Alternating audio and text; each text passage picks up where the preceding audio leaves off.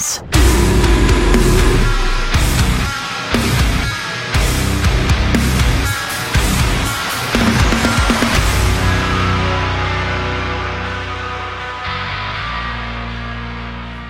Welcome back to the Chill Sounds and Breakdowns podcast. We have another great episode. It's second episode of the year, so I'm super stoked on this one. We're on episode 93, and today we have Kendra from Funky Town Fridge, which is one of your endeavors, but yes. It's the one that I kind of heard of first, which is a concept that's really just it's a really cool concept, but the thing that caught my attention is how local to my own community it was. So you're, I guess we can start there. You're a Fort Worth native. Yes. And so you grew up in this area. So seeing something like that reflected in a community that I belong to is really cool. Yeah. I guess what was the driving force before, like, to try to start something like this?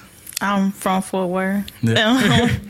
I grew up in the projects, so I seen a lot of things, and I seen a lot of hungry people, and I just remember as a kid driving through Lancaster and looking at all of those people that were just homeless and unable to take care of themselves. And I don't know, I always wanted to do something about that, and I can't house everybody, but yeah, I could try to feed them. And so when the concept came, not concept came to me, but when I seen it on Instagram and another city, I believe it was New Orleans, when I seen it there, I was like, man, I think I can do this. Like, I think I can make it happen. Plus, it was during the time of like the 2020 Great Awakening, I guess. And so there was a lot of protesting happening. A lot of people were getting hurt.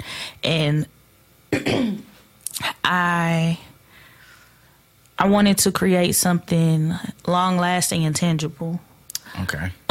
That would result from all of this hard work. So does that make sense? The word tangible jumped out at me, and the reason that word jumped out at me is because that's what it feels like. It's something that is. For lack of a better word, there's no middleman to go through. Like, because of the concept, basically, I mean, if I'm wrong, you correct me on any of this, but with Funky Town Fridges, it's just public fridges and pantries out in just these public areas. The one that I know is the one next to the the Northside Food Bank. Okay. Yeah, so it's right there on the side. That's, I mean, the funny thing is that's literally like maybe 2 to 3 blocks from where my mom is from. We're on the north side too, right? Yeah. We're a little off from the north side right now, but it's, I mean, this is like 5 minutes down the road. Away. Yeah. But right literally from my mom's house, it's 2 blocks, which is where I grew up. Like, I used to go, and my grandmother, actually, who just passed, used to always go to that center. But they're just out there, and you can come in, drop off food, and people, there's no one to talk to, there's no one to go through, there's no like paperwork anyone needs to fill out. If they're hungry, they have a place where they can just go and pick stuff up for them, which to me is like, that's so simple. When sometimes you think about these ideas of like how to help people and I'm like, this is the simplest way like one of the simplest ways possible that I've seen, where it's just, if you have something to contribute, you can roll by the fridge, stock it up a little bit with, anything. Anyone's going to be appreciative of anything that they're finding here, and such easy and quick access to them. Yeah, I hope so. No, actually, recently we had a little a show we put on, and then we thought it'd be fun to just do a food drive, and we was like, okay, we'll see what like turns up. And what people contribute. We actually ended up contributing quite a bit. I was excited that people were excited to bring stuff. That was a lot. Yeah, and people were happy. Like, people were like, people were like, where do I put this? And with droves. And that's what I was, I'm sorry. No, go ahead. Yeah, no. But that's what I found from people, not necessarily the most, but frequently. Like, people were looking for ways that they would be able to help their fellow neighbor or help out their community, or ways that they can volunteer, something that they could do to maybe fulfill themselves, to maybe just want to be generous and offering out. People have big hearts and they want to help other people. And so a lot of people have told me that, like, oh my God, you gave me something to do. Or stay-at-home moms. I've met a lot of stay-at-home moms that go grocery shopping, and they'll say, well, we always put like a $50 budget in for the fridge, and then we'll go weekly and we'll take the kids. And I try to make it inviting for everybody. I try to make it inviting, especially for children. That's like always my number one priority. And that was my number one, like, forethought in creating this, which is why I it's important for it to be so colorful and just like so open and hopefully inviting and you know, kind of, and guilt free and stigma free. There's I don't know. There's a disconnect. I mean, that's happened, I think, a little bit more with technology and stuff like that, where community is a little a little more scarce. True. You know what I mean?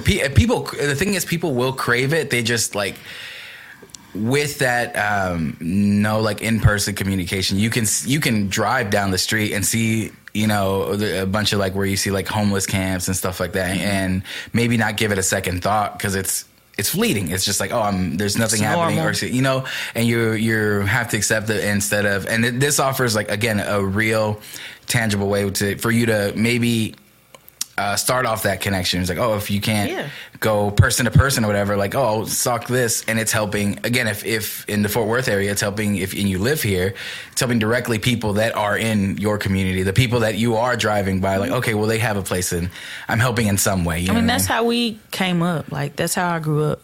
That's how my aunties and my mother and my grandmothers and just people around have taken care of us. It's having a home is important. Having a home is not something that everybody has. And so I've watched my great grandmother's house be a home for so many people, and just be a place where like people can just, if they don't have food that week, or if they're hungry, they know that every Sunday they can go over there and they can get a meal.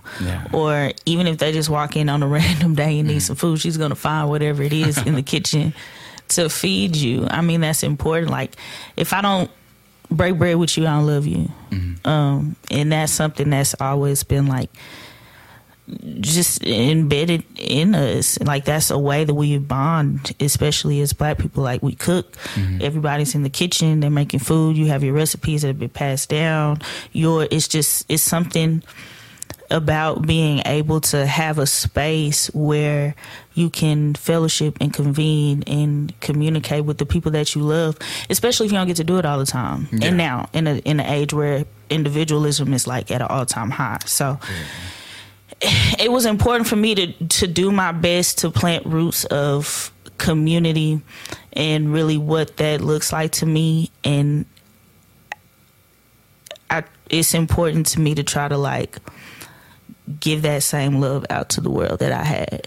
Yeah, so I mean, your community, again, growing up from what you're saying, it's like your family, your grandmother doing this, but also like your community continuously increasing by just new people stopping by and like sitting down for dinner and stuff like that. I always think of my grandmother that way because, well, first of all, I call her my grandmother, but she's technically not my like biological grandmother. It's just she helped when my mother came. Like when my mother was young, had to work like the entire time. She offered to take care of me, so I became an adopted grandson. But then I realized that she had a lot of those. Like she had a lot of adopted grandsons, and she had a lot of where when we would show up on Thanksgiving, it's so many people that are not blood. It's all these people that are invited because like if you're, if you want to come spend time with a family or you don't have, and it was a lot of the people who just didn't have family or like their family was a little hard to go to just to spend like some time together. And there's a lot of people that just knew her from that reason, just would come visit. That's what love does though, right? Like love is just a simple invitation in, like, come in. Yeah. Come in. What do you need? What do you need? Yeah. What do you need and how can I help you get there? Just come. Yeah. And you're right with, if I'm understanding, like individualism is what you called it. It's a little bit more of a just like, again, a me perspective and like, It gets hard when I think it's hard when I like notice and step back and realize that that's what I was doing. Cause I'm like, everybody else's stuff was like an inconvenience to me for a while. And I'm like, that feels so terrible. Like when you stand back and think about it that way, I'm like, I hate that. That's my first thought. I'm like, how is this going to inconvenience me? When a lot of times people sometimes just need someone just to talk to. And even that I wasn't like giving time or space to, and it didn't make me feel well. And then like, there are limitations of what you can offer and everything like that. I feel that, but sometimes taking that extra little moment just to spend time with people, to add a little community. Yeah. That's what with Noise Riding shows, the stuff that we're doing is my main goal. Is one of the reasons like I like doing what we do, is that the music community to me, and going to local shows and stuff like that, that's what did it for me. Like, I have tons of friends, because I'm an only child, so like my friends really? were like who wow. I totally built my like family off of friends, because like my family life wasn't too close. It was like me and my mom, and we have like an aunt here and a few cousins, but we didn't spend too much time with each other. So that's who I built around it. So when I found like the music scene, I made tons of friends very easily, and I enjoy that so much. I'm like, oh, that made me feel comfortable. I don't know if people out there know like that's what happened, but I want to build the same thing for them. But people don't realize that you need community. You need a space where you can be around like-minded people, and it can be judgment-free, and it can just be an open space where you can be yourself, and then you can pour into others and they can pour into you. Like, there's nothing on this earth. Nothing on this earth. And I know people love their families, and some people have strong their families, and some people don't. I don't. No. But there's nothing on this earth like a strong foundation of community, and like understanding that and how it works. And a lot of the way the world is now is because we don't have community. Yeah. We don't have people we can trust or be vulnerable with or depend on or lean on. And sometimes we don't even make it a point to create those relationships. And I think that's also an issue with individualism, because people don't even have the intercommunication skills to know how to start a conversation with somebody and build upon that and create a strong relationship and bond. A lot of things is just like come and go now, and it's quick, and it has to happen. And if it doesn't, then you're automatically like on the side of maybe hopelessness, or thinking that like you leave that where it is, but you don't know what kind of potential is there if you don't try. Yeah, there's very quickly, if you stopped trying to create those like relationships, you're very inclined to be like, I'm alone. Like there's no one like me. If you stop trying to find a community, which is completely like wrong, because there's a community for everyone. Yeah. Like it's so many. You're gonna have to find them, and it's gonna take you time and find. But you have to know yourself too. You have to know yourself. Otherwise, you end up like making yourself fit into like communities that you really don't belong to. Spaces you don't belong in. Yeah. I spent a long time doing that. Yeah. Spaces you don't belong in exist. Mm-hmm. You can't, just because you want to be somewhere or want to do something, that don't mean that's where you're supposed to be at. So. Yeah. Well, you went to school down in Stephen F. Austin. Right? What? Wait a minute. Right? No. You did some research, didn't you? A little bit. Okay. Yes, I did. Okay, so you chose to go into like sociology, and there's did you have an idea in mind on why you were pursuing something like that? Did you come in I just wanted to graduate. Oh yeah? Okay. No, oh wow, that's actually a great question. No, so I'm a first generation. Everything like I graduated high school first, I graduated college first. And so it was just a real whirlwind. Mm-hmm. And like culture shock all the way through. Not only was I first generation, but I was the first generation with PTSD, what I found out like later on. So, and I would wonder why I was struggling so hard to just like focus or like think or get what I need to get. Cause it wasn't that I wasn't capable, which I thought, or wasn't, or didn't belong there, which I also thought. I had it a little harder, or it was a lot more complicated for me than it was for, I guess, the next other student. And so I came home after my freshman year. thinking I was helping my mother with my sisters. And that was just like, can I cuss on it? It was like a shit show. It was not what it needed to be. And so I came home for about a year, quit school, and I met my mentor, and she helped me get back in. And her and both, there was two mentors at one time, and they really kind of just took me in and just really helped shape and mold me and kind of love me and reparented me. And so they took me back to Nacogdoches, told me I had to get a degree. And told me I wasn't leaving without a degree. And we had a meeting with I was always in the College of Liberal Arts. Okay. Because I was studying criminal justice. Okay. For reasons that I shouldn't have been. And so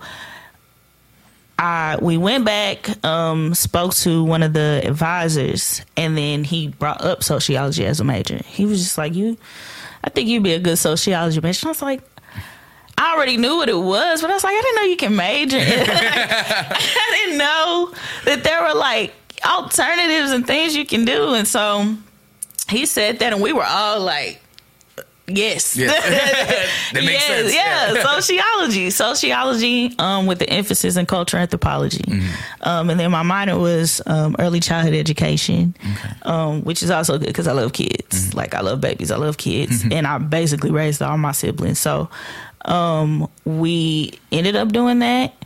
I got into the sociology program, excelled immediately, and immediately found out this is where you're supposed to be. Like, this is it. And so I really I love just sociology. Like, I love the study of people and being around people. I like having conversations with people and learning different individuals. And so it was just really kind of aligned and perfect. And so shout out to them.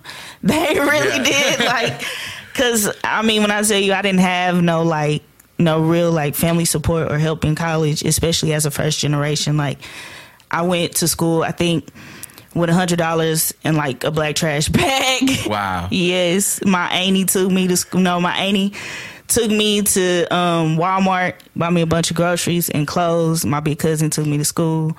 And then from then on, kind of just on your own trying to figure it out. Yeah, it was just like, there you go.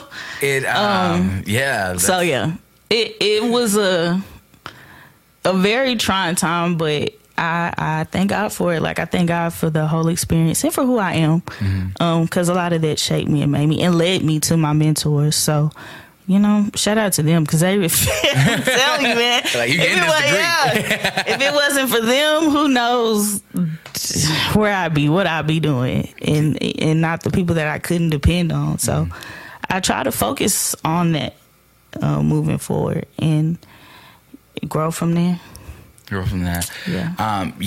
Mentors and people you find along the way are essential, like, to your growth and to where you end up going. Like, and that's good that you actually found some mentors who were actually beneficial. You know what I mean? Like, because then you also run into the other end of people on the end of the road who either don't want to help out or rather see you just like jealous of you. Yeah, which was what I grew up around. Really, a lot of jealousy. Yes. Yeah. I didn't necessarily grow up with that, but what I grew up with, I was going to be a first generation, but because of that, my mother didn't know exactly what to do. And then, so I never ever falter for that, because, again, you only know confused. What you know, and how far you can get. And then I remember going and having an advisor for like college applications and everything, and I had been accepted to like UNT to do something, and apparently everything was paid for. I just didn't understand it. You know what I mean? What? Like, and then last minute they're like, oh, they need you to live on campus, and I didn't know like that. And then they had sent me a letter about that or something, and I remember reaching out to her and being like, hey, like, something's changed. Like, what do I need to update? She disappeared, like, and she was working out of somewhere. I'm not gonna say where, I guess. But I went to like the office. She wasn't there anymore. Like she was answering any phone calls or anything. Like no one knew anything about it. And I'm just like, what happened? Yeah. And she was back like the next year after that. But I'm like, oh, and I got scared and confused and I didn't know who to call. Yep. So it ended up not working out. Yep, but yeah, it was that lack of knowledge. Yeah. Especially now, and just like in retrospect and thinking about that, like, who really knows where I would be? That is crazy. And that's why it's important for, I don't know, people to take steps and people to branch out and people to meet other folks who I've always made it a point, just in my lifetime, to surround myself with people who have more than me and know more than me. Yeah, okay. Like, I like that. If we're on the same level, there's absolutely nothing we like, and we're not elevating, then there's like I need to be around, and I've always been like had friends older than me too, which is kind of not on purpose. It just kind of happens that way. But these are people who, because I can't go to my parents for a lot of things, for like advice or situations or complications in life, and so I've always known that though, and so I've always made it a point to like know people who have more than me and who know more than me and are doing things, like seeking out people who are doing things that I admire, that I align with, that I want to potentially do in my own life. And so I really thank God for them, because who knows? Because I don't even know how I applied for my dorm, how I paid for it. I don't know I don't even remember that stuff. Wow. How I even got there, like the very first time, like the first year, because that's how I ended up leaving anyway. I didn't know what I was doing. I thought my mama needed it. I came home. I was like, what am I finna do now? Yeah. I had me a little job, spent me $300 a week. I was making me some money. Yeah. I wasn't paying rent. And you're like, oh, I can do this. Like, this fun. Not bad, yeah. And I think my mother saw that, and she sat me down, and she was like, no. she's like, no, you going to school. Yeah. I don't know how you're going to get there, what you're going to do, but you're going to figure it out. It's like, okay. And that's how I ended up, talking to my mentor and saying, like, hey, I got to go back to school. I got to get back in. How do I? And I mean, from that point, that day on, she helped me the entire time. That's awesome. I like the always having people around you that have more than you or know more than you. Like, because I don't know nothing. You know what I mean? Like, I don't know nothing. I was just thrown out here. It's like, I don't know anything. And if I'm the smartest guy in the room, then we got in college. Yeah. Like, my mama can't tell me, like, she don't know. Yeah. And that's okay. Yeah. You just don't know. But I got to find somebody who does. Let's find somebody. Yeah. I got to figure out how I'm finna get where I want to go. Which is, I like that in the aspect too of like putting yourself in those rooms and being uncomfortable with like, oh, the people know more. Very and it's fine. I used to stay out of them a lot of the time because I was like, I don't know enough. Yeah. I don't know enough to be here. And I would tell myself I don't belong here, like in these spaces and rooms. And people would bring out ideas and talk to me. I was like, oh, like you need to talk to someone else. Like that's not something I can do. And I have a friend. His name is Dizzy. And he tells me a lot. He's like, you sell yourself short a lot. And I'm like, I don't know. He's like, and we were talking about something. He's like, oh, okay, you have a really like good set of like a good skill set. I go, you just don't see it. And he's like, tell me like how to do this. And he asked me, he's like, and I explained it to him. And he's like, I don't know how to do that. He's like, so you need to, he's like, you do earn your spot in those spaces, but you want to seek more than that. So I used to be scared of being just curious and being like not knowing something. Like if you people would say words and I'd be like, I don't know what that means. Let me just keep talking. Like, it doesn't matter. And now like I stop so often, like especially in these conversations, because like I'll talk to people. I'm like, I don't know who you're talking about. I don't know who that is. And it's fine because for the most part, all those rooms, people are like, oh, well, let me tell you, like, and then people will want to explain it, like it's definitely like not being afraid of like curiosity and being wrong, like being like it happens so frequently. Like it's crazy to think that I'm right all the time. Like that was a crazy way of living. I'm a very curious person. Like I ask questions. Yeah. Who are you? What do you know? Where do you come from? I ask questions like, and I think I probably used to get on people's nerves with that as a kid, maybe. But oh well, like I want to know. Yeah, I want to know. But that's why a lot of people don't have knowledge either. True. Yeah, they don't ask questions. They don't tend to be resourceful to try to figure it out for themselves. Like I never want to be that person. I want to always be a critical thinker, a person that analyzes what's in front of me and sees it for what it really is. Yes. And so if I cannot do that, then I don't need to be around it. Yeah.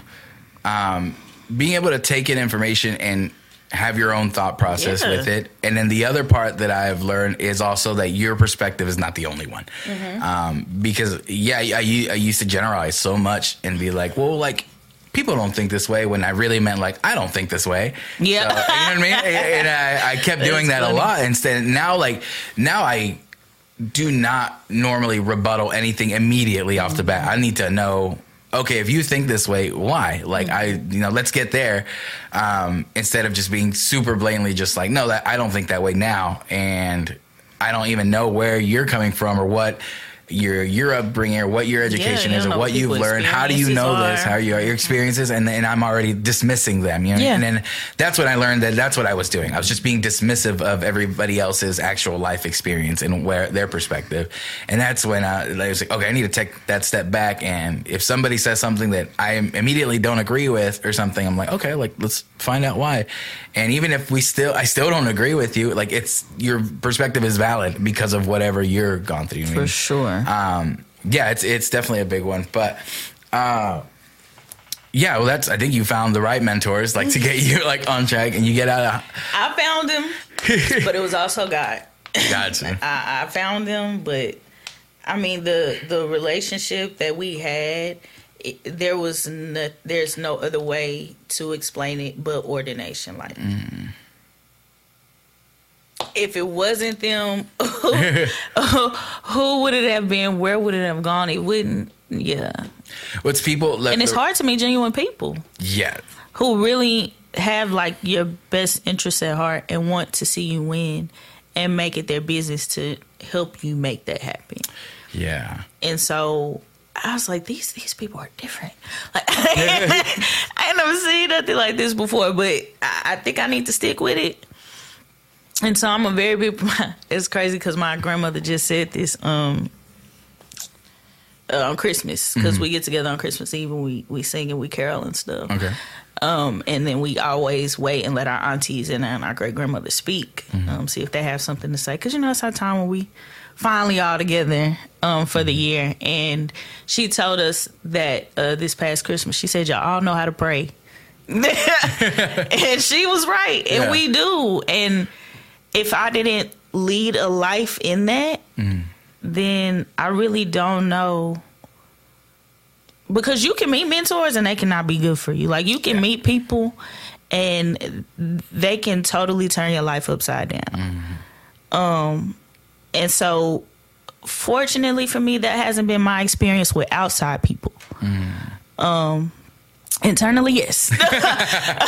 That hasn't been my experience with the friends that I meet, the people that I'm around, the people that I built like my community and my relationships with. Like, and that's something that I'm very, very thankful for.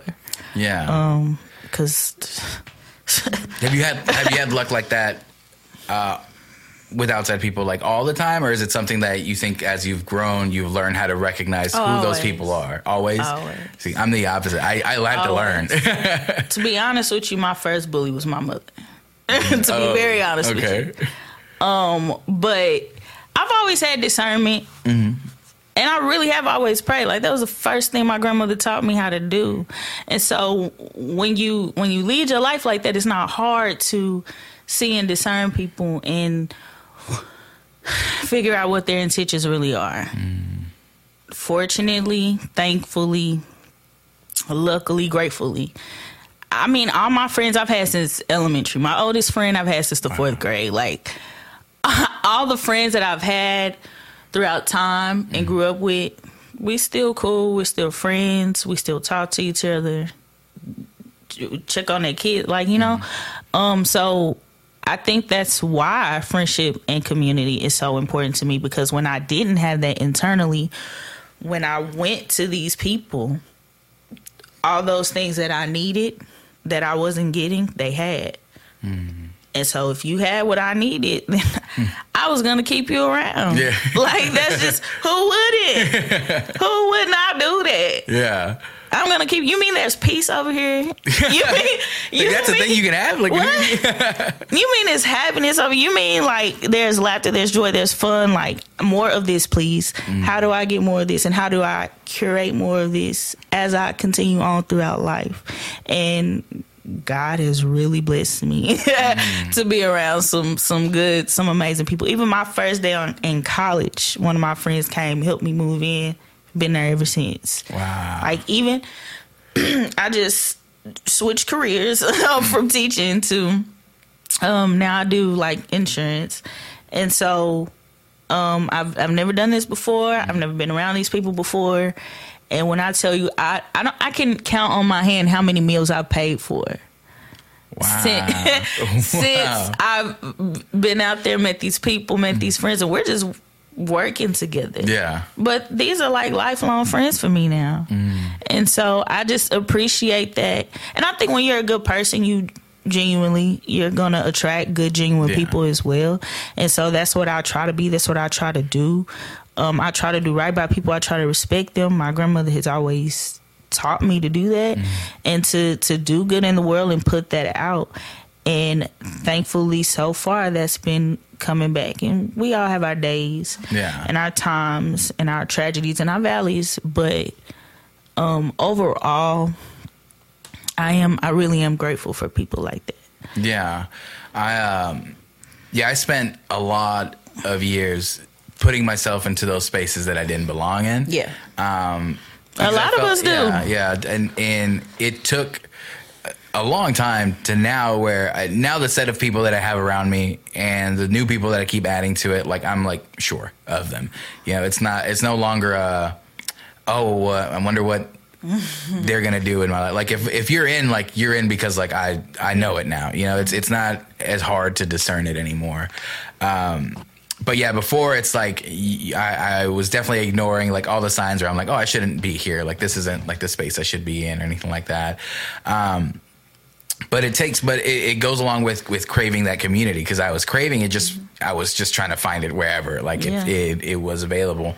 That's where we mess up. Yeah, that's where we mess up. That's where you fuck up. To now, where realizing that there's stuff that I can do that isn't that maybe wasn't in those, like, if I explain a lot of like the ideas that I have if I explain them in those older communities that I was in, like, they think it's dumb or they think it's like a waste of time or this and that. It's just this tradition. But I'm like, no, like, I have a vision, like, and we're like, I'm gonna pursue that. And in that pursuit, you find people that are doing the same thing, are pushing the same, you know, and are doing like awesome things. And people who, again, putting yourself in those rooms where people like know more and doing more, and it's not feeling jealous, feeling one, like, super proud of like their accomplishments, they're doing it, but also like, cool, like, I have somebody that I can talk to and learn from, that's doing something similar to what I'm doing, and not being afraid of like feeling small next to them, instead of like, oh, like, let me,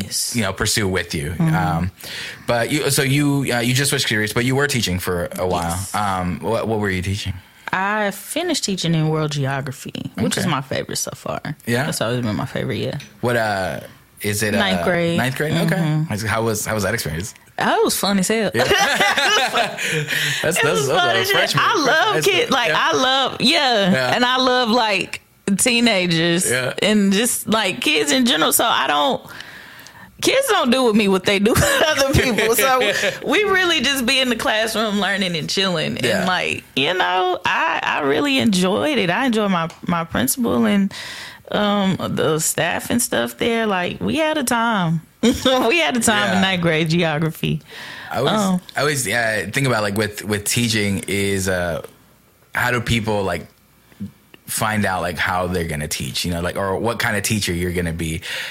Because there were a lot of like what you're talking about. It's like, oh, we were actually learning and just actually having like a relaxed environment. It feels like, there were some of those teachers that I had growing up that made me want to continue learning. Then there was the opposite of like the ones that made me hate. Yeah. And, I just always wondered how like that deciding factor like happened. I mean, I could be both. I have range. Yeah. I could be anything. Try me. Yeah. And that's how I came. That's how I would start. Okay. Yeah. Like, we're the biggest student in the room in here. And I'm little. And so they all bigger than me, really, in a sense. So it's like, who wanted with Debo around here? And so, I mean, I didn't even think that'll work for ninth grade, because ninth grade is a ruthless, like 15-year-olds, new teenagers are very, very ruthless. But we made it. Yeah. We made it. We were chilling. And I mean, it depends. I can be either or. Whichever teacher you want me to be today is the teacher I'll be. But 9 times out of 10, I was the roasting teacher. The roasting teacher? Oh, no. Well, really, they'll be roasting me. Oh. And you were just trying to survive out here. I really was. I just let me make it, please. I just... 3:35, please. 3:35. Let me get there. That's all I want to do. But yeah, it was fun. It was cool. The days went by faster. I love working with kids. I don't think I'll go back. Okay. Don't think I'll ever I don't really want to work for the state either. So yeah, I enjoyed it, but that was never going to be like a lifelong career for me. That's never. That was just always just a good start. And that was something I stumbled upon as well. Because, I mean, I'm a first gen. I don't know what the hell I don't know what the hell I'm going to do. And I'm a sociology major. So it's like, where can I go? What can I do? Like, stop handing me these museum pamphlets. No. And so teaching, I ended up getting into this program called Freedom School. Mm-hmm. And it's a reading literacy program. And the school I was at just so happened to be for little young girls. And so we would teach them music literacy, but we also had to do this, like, I called it a boot camp. It was a lot and we were so tired, but it was rigorous and it was important. And I am forever grateful for it, because it helped mold me into the educator that I am today, which I still am. An educator. I still teach, just not in a classroom setting all the time. But I do have a lot of knowledge and a lot to teach and to give people. It's just a matter of way of figuring out how to do that. But yeah, I enjoyed it.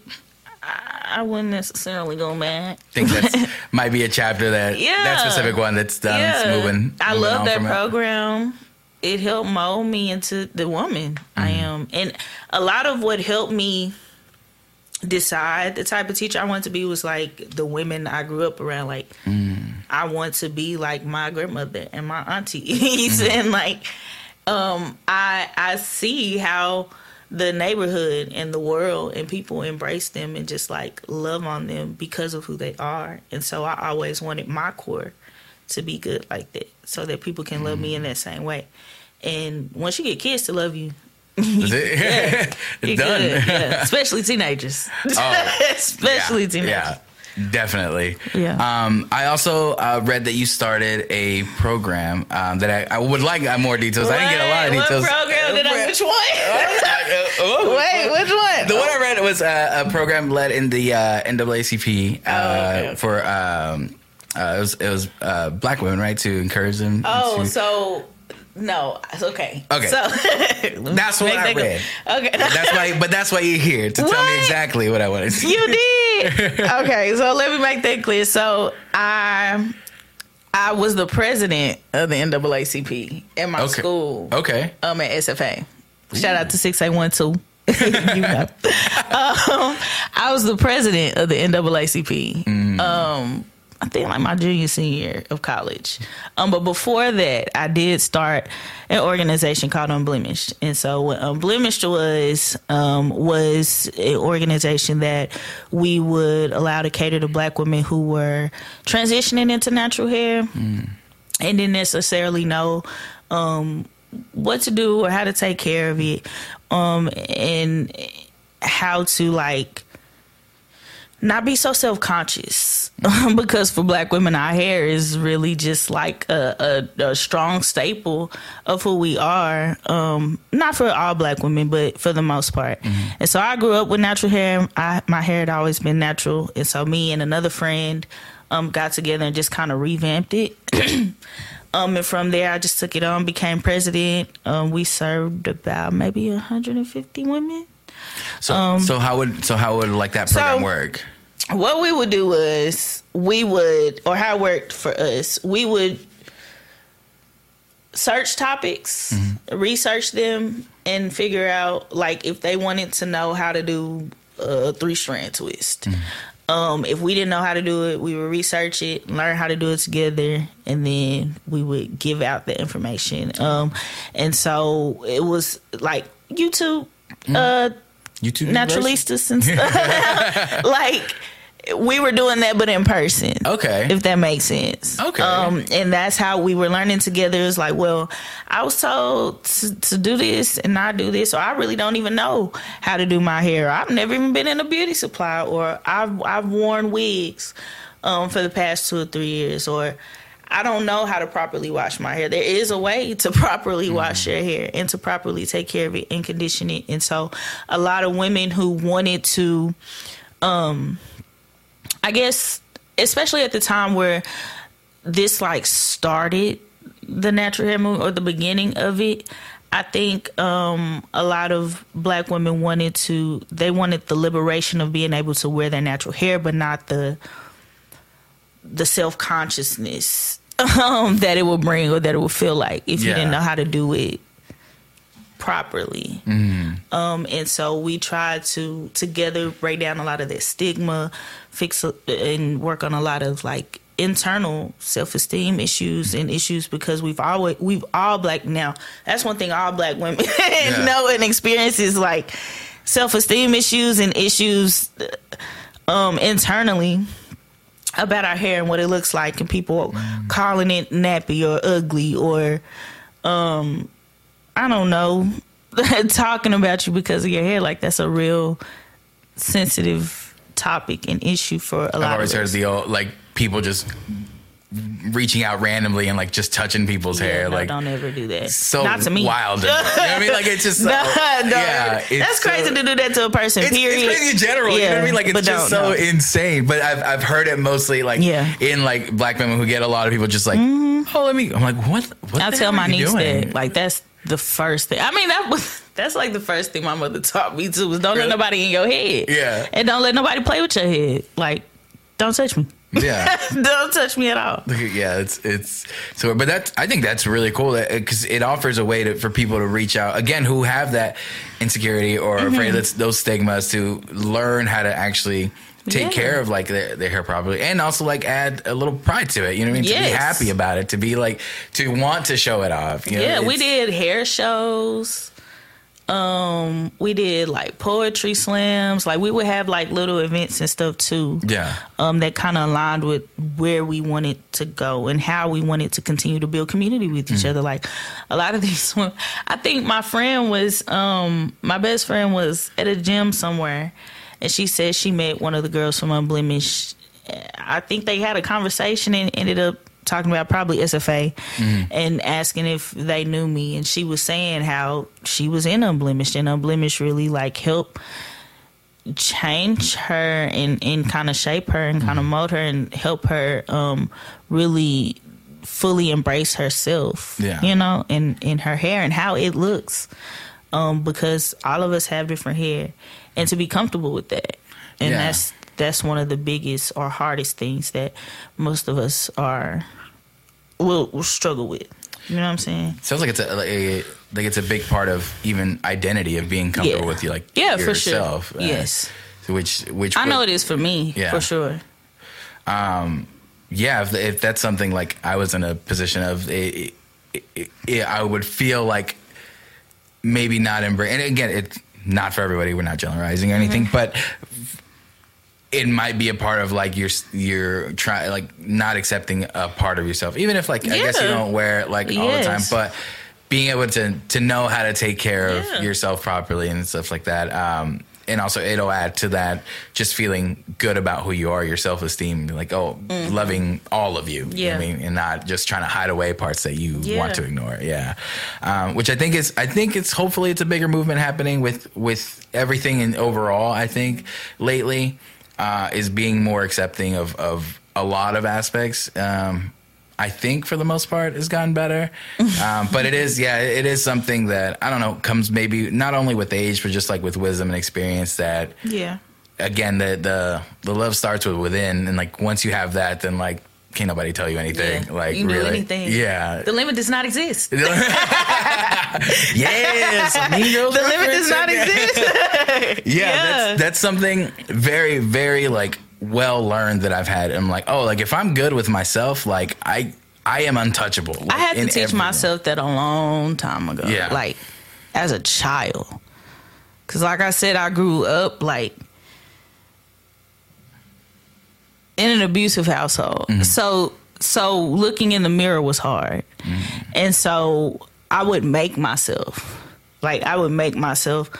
cause I knew that these issues would come up like later on in life, and I didn't want to be a grown ass woman not being able to look at herself. That's some foresight, you know what I'm saying? Right there. That's some. I try to keep it. Yeah. I try to keep me a little wisdom, a little foresight. You know what I'm saying? A little discernment, a little sprinkle in there. So, cause I mean, if you don't have it, it gets crazy. So, I would make myself look in the mirror and like what I see. Or I would talk to myself and say that whatever was said to me that day, I would say the total opposite to myself. And I still practice that now. Like I still write I want to be being Mary Jane so bad. I write like encouraging words and stuff. Especially when I first got to college, I would write like encouraging words on my mirror and like expo marker, and then I would have like sticky notes all over the place with just like quotes, encouragement,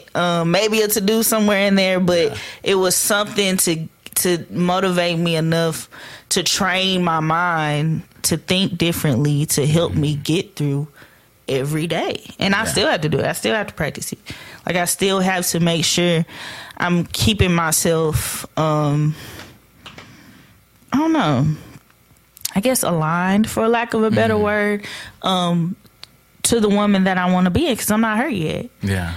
And she's still waiting on me. And I have to, when I get there, I have to be my best self. And if I'm not, then I would be disappointing her. Yeah. And I can't disappoint myself. That's the number one person. I got to make sure. Yeah. If she's good, you're good, and everybody else is good. I can't disappoint myself. Yeah. At all. And that's something that I've had to train and teach myself, especially in college, because a lot of the times it will be like, oh, you have to make everybody proud. You have to make your family proud. I'm first generation. So it's like, you got to make everybody else proud but yourself. Yeah. You got to look out for everybody else but yourself. You have to make an example for everybody else but yourself. No, I need to be my own example. Absolutely. I need to know where I want to go and how I want to get there and who I want to be when I get there. I think I had that a lot growing up, where I felt like I couldn't do that for myself. So I would, it's hard. It's a typical thing. So I was like, but I can do that for other people. And then I would do my hardest to do that. And then every day, end up the day feeling empty. I mean, because I didn't take the time to fill my cup up. You know, I was like, we'll fill everybody else's up first. And then because I thought, I was like, well, if I can't like do it, then I can make other people whatever feel better. And then finding out later that the more that I made sure that I was good, the easier it was to help out people. Everybody else, and the easier it was to offer that without even trying. Because there were some people that once I made that transition, I kept getting stuff like, dude, I just like being around you. Like you didn't do anything, but it's helping me push that. Or other people starting things because they were like, oh, like I saw you doing this. And I'm like, okay. And that's just me worrying about me. You know what I mean? Worrying about whatever, my health or my mental health or anything specific. And then like it made me more willing to help people out without being like, oh, I'm not helping myself or something. Like, no, I'm good. So I know I can give, and also recognizing when I'm not. And I'm like, okay, I can't at the moment. offer anything like that, or offer as much help as I can to some people before I can take care of myself. Yeah. So I've learned, and this is just by living and being around people, because people tell me all the time that they're inspired by me. And I'm just like, girl, let's take a bubble bath. Like, what do you mean? Like, inspired. Inspired out. But people tell me that all the time. And I think if you just live your life and you live it right, and you live it the way that right is to you, people will be inspired by who you are somewhere, even if it's just one person. Yeah. And you don't necessarily need that, but like I said, we do need community. We do need each other as people. That was the whole point of starting Funky Town Fridge in the first place. So I think that that's important to have, and that's important to do. And if you if you struggle to make yourself well, then people will see that, and that'll be something that people don't want to follow. But if you live a life of alignment and inspiration and joy, or whatever it is, that those good things in life that people want and can't necessarily get from somewhere else, if you live your life in those things, then people will see it. They'll be inspired by you, and they'll know who you are. Yeah. And just by doing that, you're edifying somebody else. So I think that's why it's always been important for me to do my best to live my life as righteously as I can, or to walk a straight, not narrow, but a straight a path as straight as I can. Because at first it was like, oh, I have all these people, because I'm the oldest too. So I have three other sisters, and then I have two little brothers, and so it was like I have to show them these things. I have to, because one day they'll grow up and they'll see, especially now, like I'm always in the media. I'm always doing an interview or something. I want them to see that their big sister has lived a life that they can imitate, and then they can be proud of. And I think that's important for me. Like, and even if they aren't, I still did that for myself. Yeah. I mean, you have that added where you're like, if I inspire them to do something, that's good. But when you're doing it without, on purpose, doing like, oh, I'm doing it for somebody, you're doing it for yourself, like that naturally just happens. You know what I mean? People see it. People see it, and and it's when you're just doing it, when you're doing the best thing for what's going to make you feel the best as a person. When nobody is looking. When nobody's looking. Who are you? Like, what's your integrity? What's your morality? What's your principle? Like, who are you for real? Like, who are you with yourself? You know what I mean? Like, who, not, and these are like all like talks I had with myself, but I'm like, who are you trying to convince? You have to. You know what I mean? Like, you have to. You know, what do you, when I do something, I have this conversation quite a bit, but it's like the act of like being a good person. Like, I don't know if I I don't know if I'm naturally like a good person. I don't focus on being a good person. You know what I mean? I just like do what's best. Like, that I think what's making me feel like I am doing something that's right. Like, and I know when I do something that I know feels wrong. You know what I mean? And that's not, I don't care what somebody else, because I sure, like, you can do something wrong and have someone come up to you and convince you that like, oh, well, it's all right, like this and that. I'm like, no, but if I know that it's not right, then that's who I got to be good with. Like, that's, I have to always ask myself if it's right and if it's necessary. Okay, you gotta have both at the same time. And if you don't, then we need to reevaluate, my friend. We need to see what other options or solutions we can come up with. But it has to be, just like my grandmother used to tell me, think before you speak, before you act. Is it right or is it necessary? What is this going to do for you later on? Yeah, I've how are you going to benefit from this later on? With like people who like on social media and stuff, like, will immediately want to argue with everybody like on the internet, and I'm like, that's when I'm like, is that necessary? You know what I mean? Like, and it causes a lot of just like internal just anger that you hold on to. Like, when you're searching for, I feel like at a certain point you're just searching for people to disagree with. The people that started. Yeah. And there's some people that post stuff that it's like, going to be polarizing, and they are baiting people into like, oh, let's start something. I go, but well, everybody gets paid for this now. Yeah, everybody needs engagement. Yeah, and I'm just like, and that's what everybody's an influencer, and that's what, like, honestly, that's what the internet now has done to me. Is that like now every time I immediately have a thought about something, or even like if something like, oh, they did something wrong or something, I'm like, oh, I can just not say anything. Yeah. I go, that's an option too. I can just not engage in this. Yeah, because then I realize, I go, the more I engage in something, the more that's going to keep popping up, and the more it's going to like happen. I mean, who knows how the algorithms work, but I know for sure that's something that's happening, and I'm like, I just don't need to. You know, honestly, contrary to popular belief, I really be letting shit go. Like, I really just be like, you know what? I ain't even got, or if I gotta say something, if I gotta like speak my piece, I'm gonna speak my piece, and I'm gonna let this shit go. I'm like, you're not even a forethought anymore. Like, I'm gonna let that go. Like, Cause and I can't hold on to that. I can't live my life based off of some weird ass anger. Like, I cannot do that to myself. Anger is like one of the emotions, that I think is a complete like waste of time to hold on to. Like, it happens. Emotions happen, but like to not wanting to let go is that's with every emotion. To be honest with you, I think anger got me to where I am. Can't stunt. Okay. I really do. I think a lot of my anger, I'm just older now. Yeah. I almost call myself old. But I'm just older now. Hold on. But I'm just older now. I'm just in a much different place than I've been really before in life. Mm-hmm. And I just went through a traumatic, life-altering, life-changing, gut-wrenching event.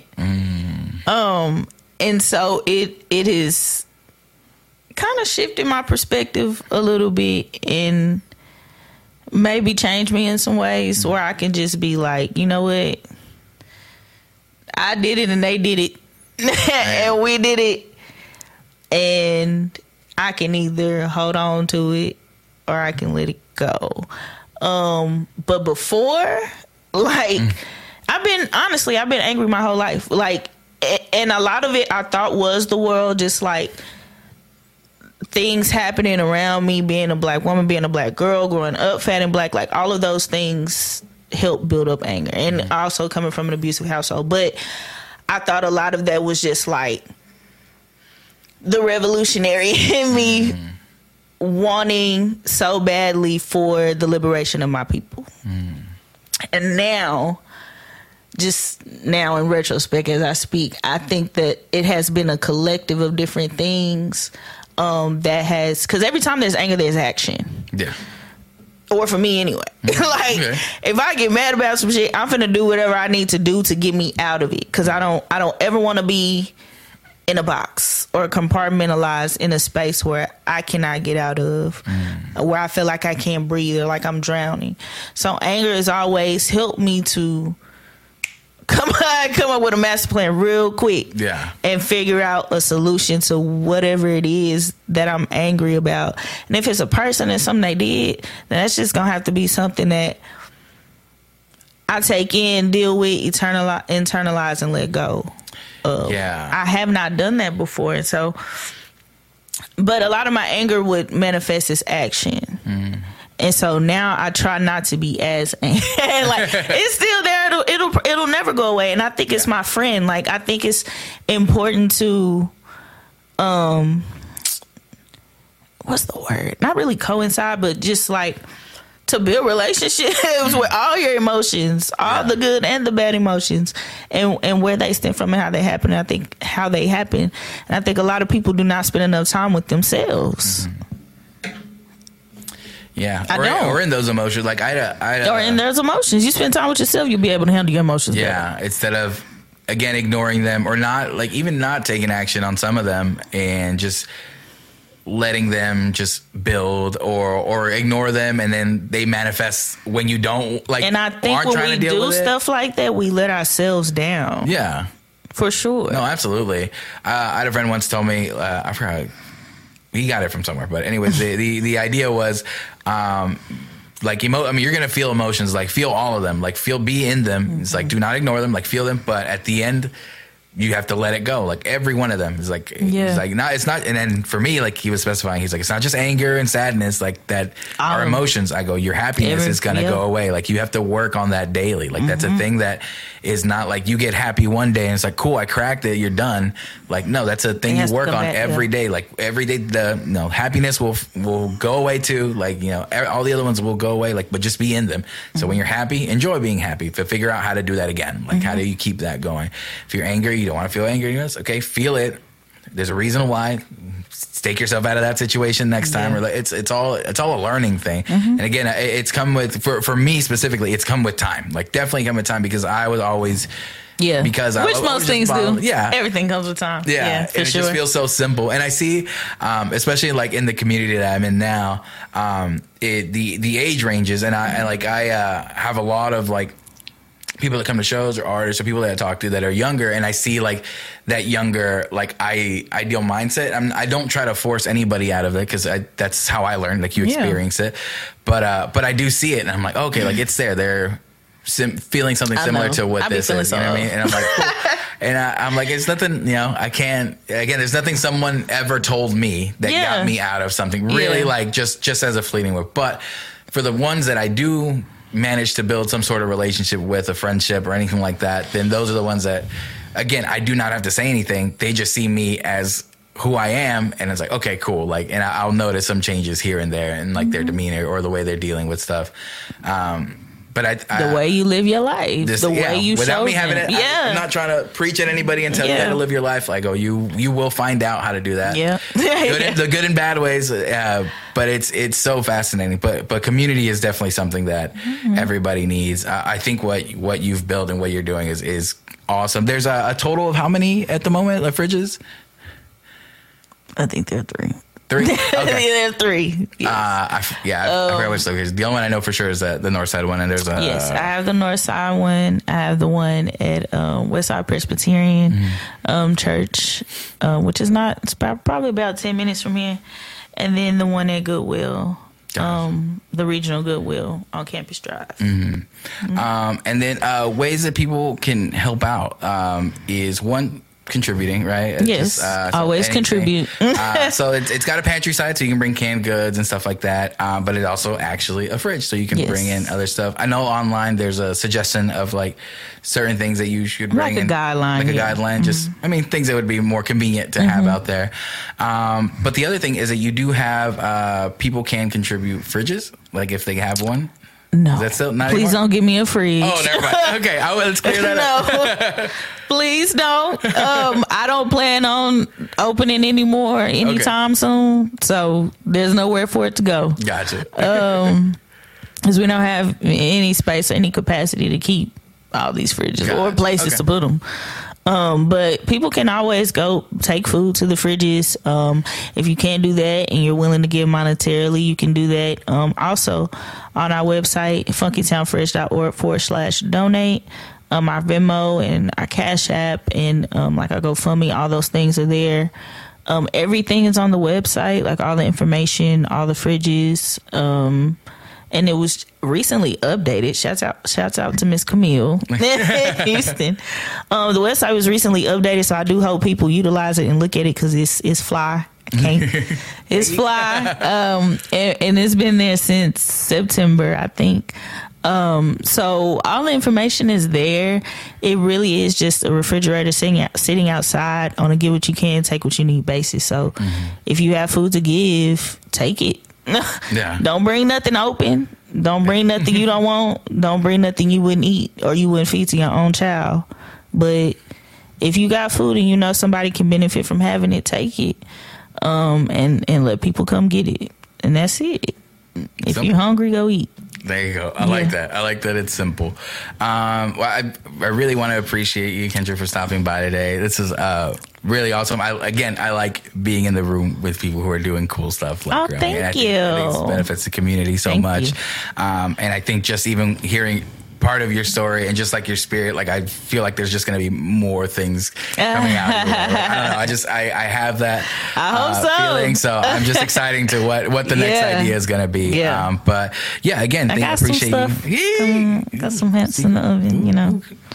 Turn the camera off. But yeah, thank you for stopping by, Kendra. Again, this has been episode 93 with Kendra from Funky Town Friars. That was the year I was born. Hold on. Really? Yeah. Hey, I know. Look at y'all. Just aligning stuff. Yeah. Alignment, baby. Alignment.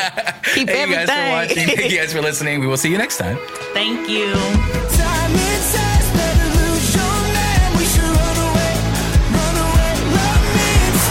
Sounds and breakdowns.